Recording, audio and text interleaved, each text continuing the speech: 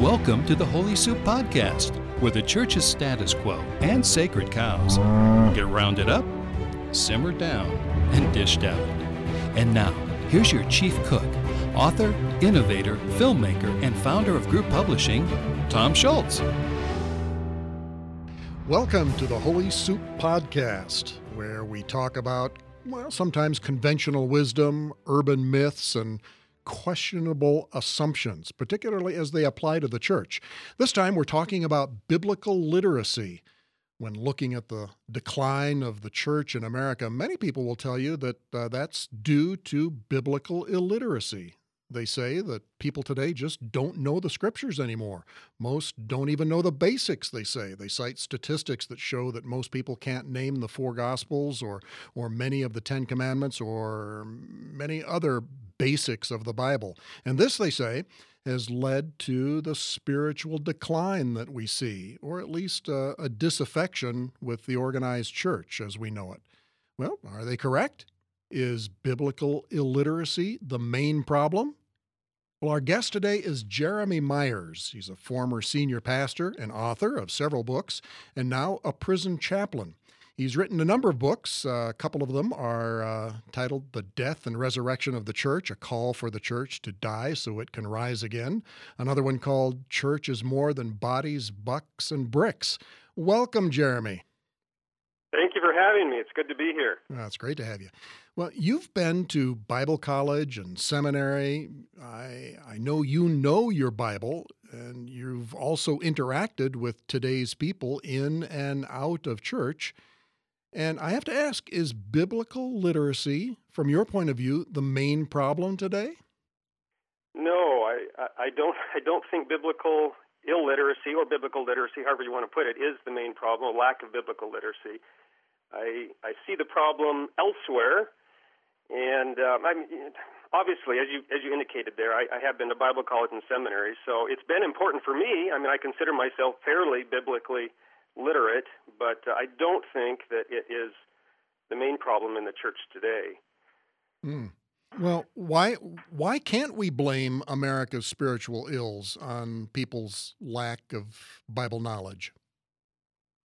I think what the real issue is maybe not so much biblical illiteracy, but a lack of people living what they do know from Scripture. And I imagine most pastors who argue for, they're saying that people are not literate, biblically literate today. I think really what they're probably arguing and probably saying is they see people not living according to biblical values. And I agree with that. I agree with what they're saying. But I think that the approach isn't necessarily to encourage people to know the Scriptures more, study the Scriptures more, listen to more sermons, read more books, attend more Bible studies. But probably it begins with just putting into practice what they already do know, even if that's hardly anything. Even the very little that they do know, I think that if they put that into practice, that will probably lead to biblical living, and then even maybe some questions down the road that then might actually lead to them learning the Scriptures more. So it's sort of a question of putting the cart before the horse, I think. Yeah. Well, why do you suppose so many pastors and church leaders identify biblical illiteracy as the main problem? Why are they wanting to blame that particular issue? Well, there's lots of reasons, I suppose. One of them would be, I was a pastor, and I preached lots and lots of sermons on people learning the Bible more, reading the Bible more, coming to church. We had services Sunday morning, Sunday night, Wednesday night, Bible studies, all of those sorts of things. And I just remember when I was a pastor, part of it was that I saw how much the Bible helped me, and I wanted people to have that same help in their own life. But I also knew that in order to keep people coming to church and dependent on me, well, they needed to learn the Scriptures, and I was the one who could provide it for them. I'm not saying that pastors are making people dependent on them, but I sometimes think that when a pastor's salary is dependent on Bible teaching or teaching people Scriptures, maybe that makes them dependent. But really, for me, though, when I look back, look, my spiritual gift was pastor-teacher. I think I have some gifts of knowledge as well, spiritual gifts. And I often find in Christianity that people make their own gifts sort of a priority. They think everybody should do their gifts or do the things that their gifts are leading them to do. For example, okay, my wife, she has gifts of mercy, spirit, and service, things like that. Mm-hmm. And so she has a tendency, because she has those gifts, to think that everybody should be serving others and engaged in acts of mercy towards others. Whereas I have gifts of pastor-teacher, and I love studying Scripture, and so I have a tendency to make people think that, or to try to impress upon people the importance of Bible study and gaining Bible knowledge and things like that. So I think sometimes that's where pastors are coming from. They have these gifts, and they know how important they are for them and for the body of Christ, and so they impress these upon other people. And it's just coming to an awareness, hey, look, I have a gift. I have a wonderful gift that's great to build up, encourage, edify the body of Christ, and I need to use that gift to help the body. But that's not the same thing as telling everybody else that they need to do the same thing I'm doing. Let them do their own thing, the thing that God has called them to do, the thing they're specially gifted to do. And if that doesn't involve studying the Scriptures, reading Scriptures a lot, memorizing Bible verses, that sort of a thing, then that's okay. That's good. God bless them. Well, I've observed the same kind of thing. I think many churches and pastors pride themselves on being very Bible-centric. The Bible, the whole Bible, and nothing but the Bible is what they put across. What is the danger of that? What is the danger of a church emphasizing Bible knowledge above all else? Yeah, the danger is there's several dangers. The main one probably is that there's never any end to it. I'm learning in my own life, and I think you could ask somebody who's in their 80s or 90s who's studied the Scriptures their entire life. One of the great, beautiful things about Scripture is you're never going to get bored with it. That's a good thing. But when someone gets into their mind, well, I need to learn more of the Scriptures before I can go out and serve or love in my community or have a conversation about Jesus with my neighbor. I just don't know what questions might come up, and I don't know how to answer them, so I need to read this book and attend this conference and that sort of a thing. Well, there's never going to be an end to that. They always feel like they need to read one more book, attend one more seminar before they get the answers. They feel comfortable enough to be able to have conversations or love other people like Jesus or go out and serve or minister in their community or do whatever God has called them to do. It almost becomes an addiction of sorts to gain more Bible knowledge. It's like people who are chasing after money. There's never enough. It's always $1 more. And that's sort of the danger, I think, with Bible knowledge. When we emphasize Bible knowledge before, say, Bible living or living what we already know, we always just need one fact more, one sermon more before we feel adequate, ready enough to actually follow Jesus into the world. In talking with people I know, sometimes lay people, just regular members of a church out in the world, in talking with their coworkers and friends and so on, whenever the conversation turns spiritual, many of them, I think they're just as you're describing, they feel like they don't have enough Bible knowledge to be able to talk about even simple matters of faith. And so what they wind up often defaulting to is saying, well, you need to come to church and listen to my pastor. So are you saying that the side effect of this emphasis, the single-minded emphasis on Bible knowledge, is causing our people to feel impotent and unable to simply share their faith? Yeah, I am. That's definitely a side effect. And, we pastors have sort of brought this on ourselves.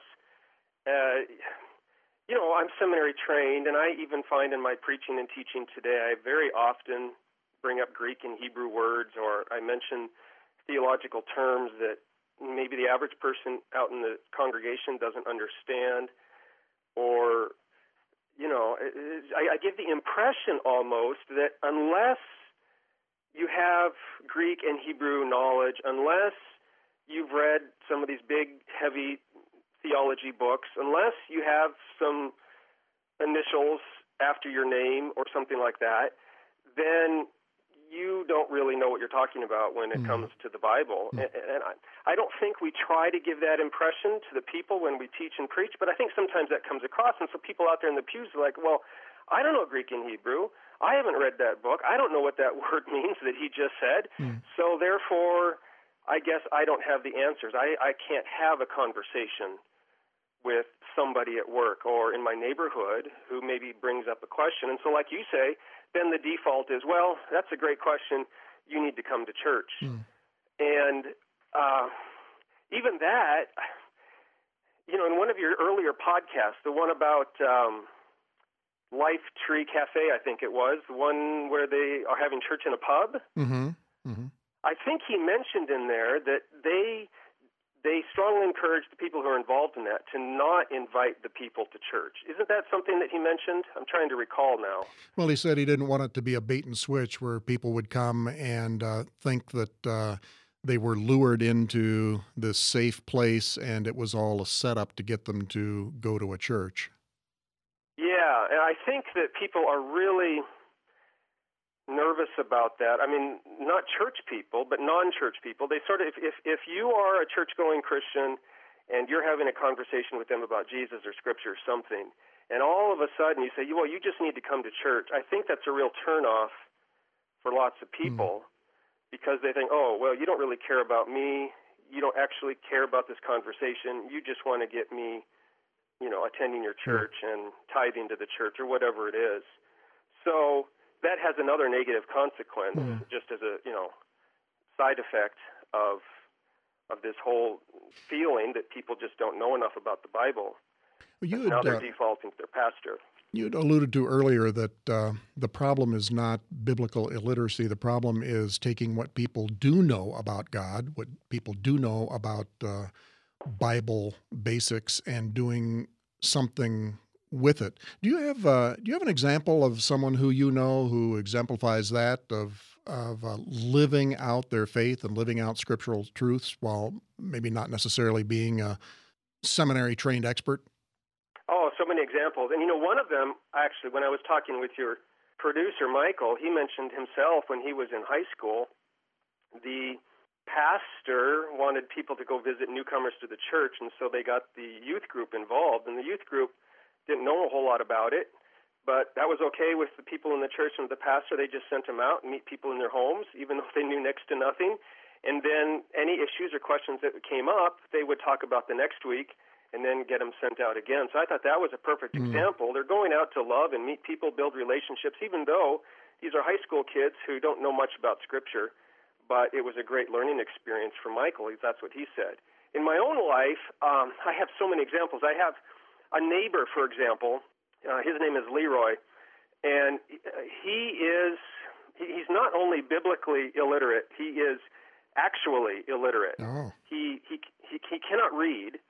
He had trouble. He grew up in that generation. He's in his 70s, and so for whatever reason, when he grew up, his teachers just gave up on him, and I think he had dyslexia or something, and so he just never learned to read. He can't read. He can't write. So the thing is I've had many conversations in the 4 years we've lived here with him, and we've had talks about Jesus, and I've watched his life, and we see each other, talk to each other over the fence all the time.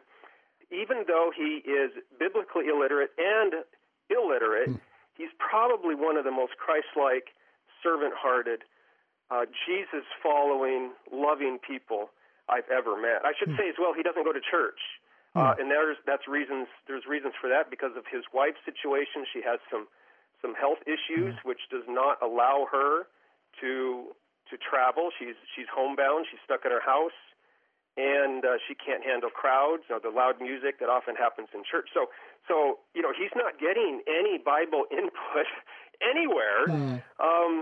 In any situation except for the little bit he got when he was a kid, when his mom took him to Sunday school back when, 70 years ago, back when he was, 6 or 7 years old, and that's it.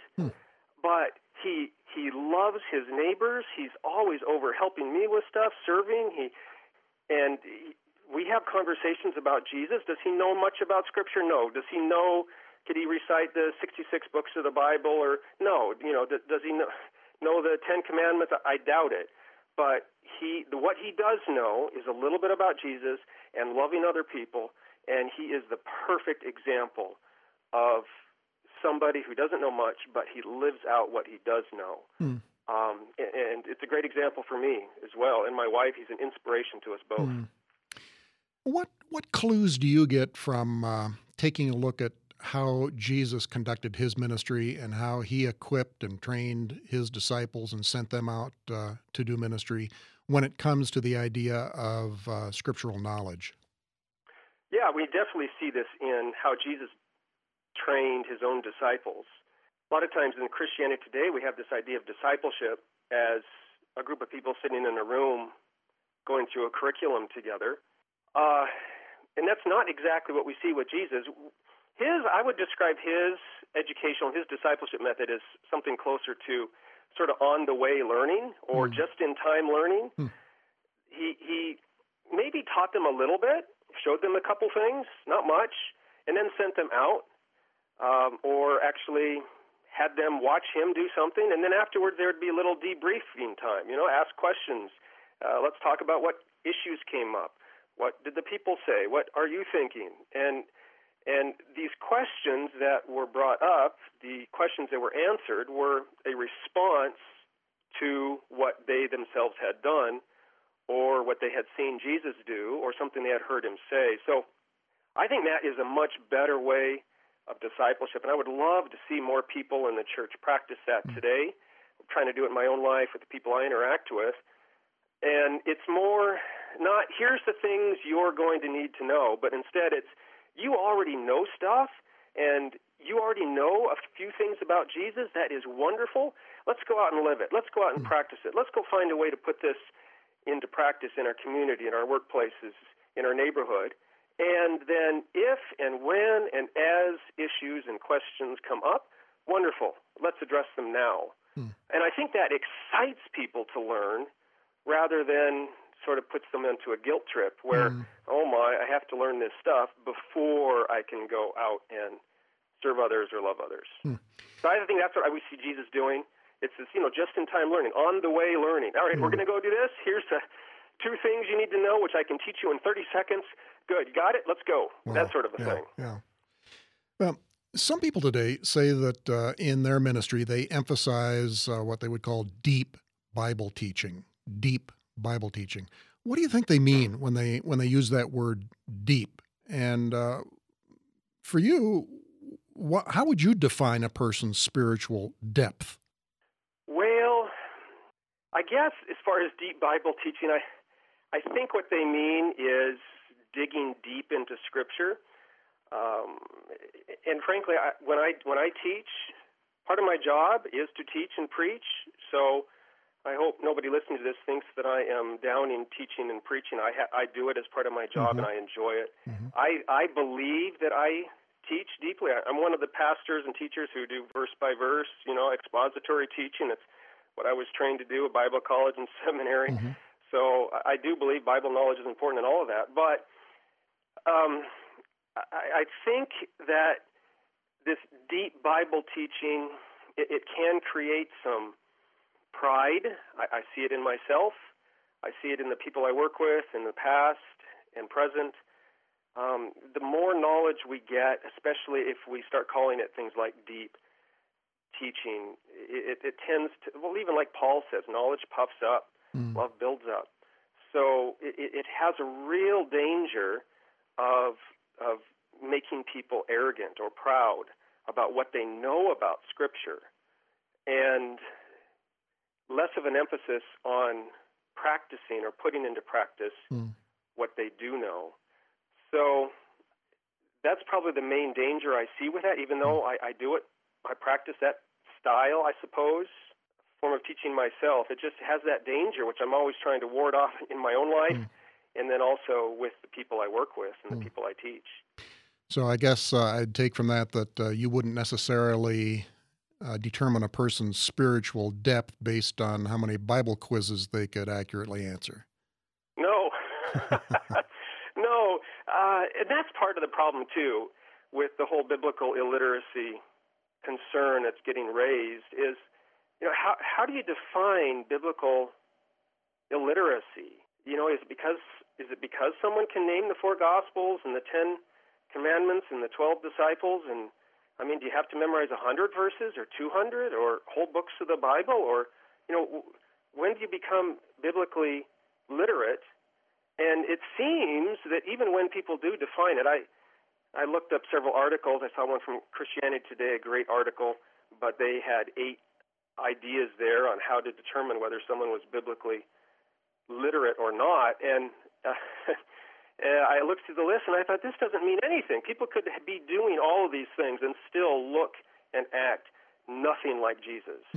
So for me, I don't know if biblical literacy is the issue. Maybe biblical living, but even that, who gets to define biblical living? I think really what it comes down to is, do we look and act and love like Jesus? For me, that's the primary thing. And whether, I think we can do that with the barest of Bible knowledge, like my friend Leroy and other people I know who are in a similar situation. You don't need to be a Bible expert in order to love other people and serve other people. And given everything you said, I'm not hearing that you are anti-Bible or anti-biblical literacy. It's a matter of emphasis and focus is what I think I'm hearing.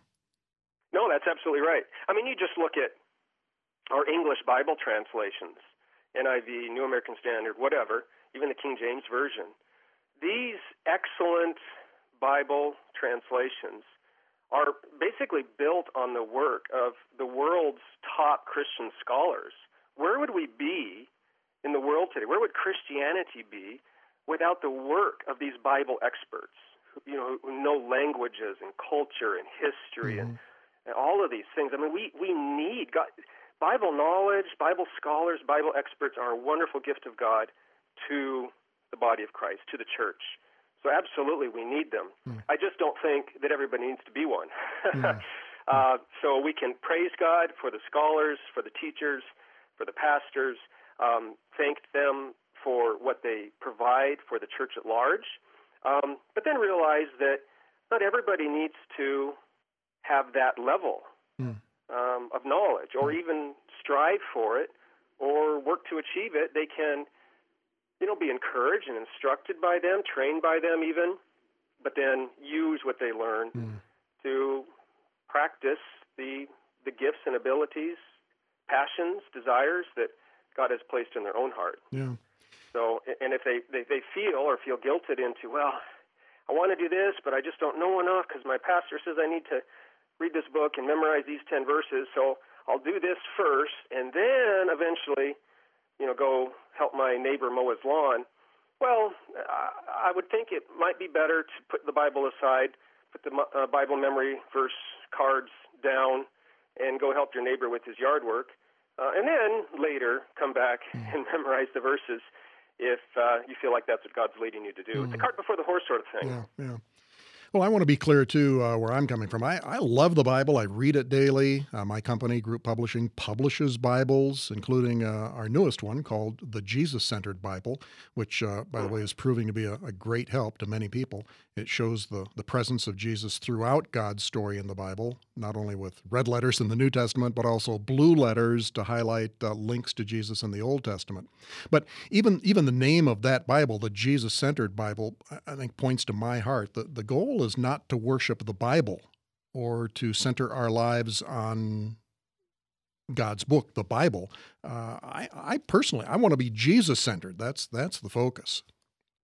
Yeah, no, absolutely. And that sounds like a great Bible. I love that idea because even Jesus said, to the religious leaders of his day, what did he say? You search the scriptures daily because you think that in them you have eternal life. But he says, these are the words that speak of me. So I think that's the exact correct approach when we study Scripture. It's not knowledge for knowledge's sake. It's not, the goal, as you said, is not to become a Bible expert, but so that Scripture can shape our lives and help us look more like Jesus, act more like Jesus. So Definitely. If someone is going to work towards gaining Bible knowledge and studying Greek and Hebrew and engaging in Bible study, God bless them. Like you, I do it myself daily a lot.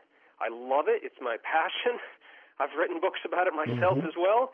And but yes, it needs to be Jesus-focused because it's about a relationship with Him and sharing that relationship with other people.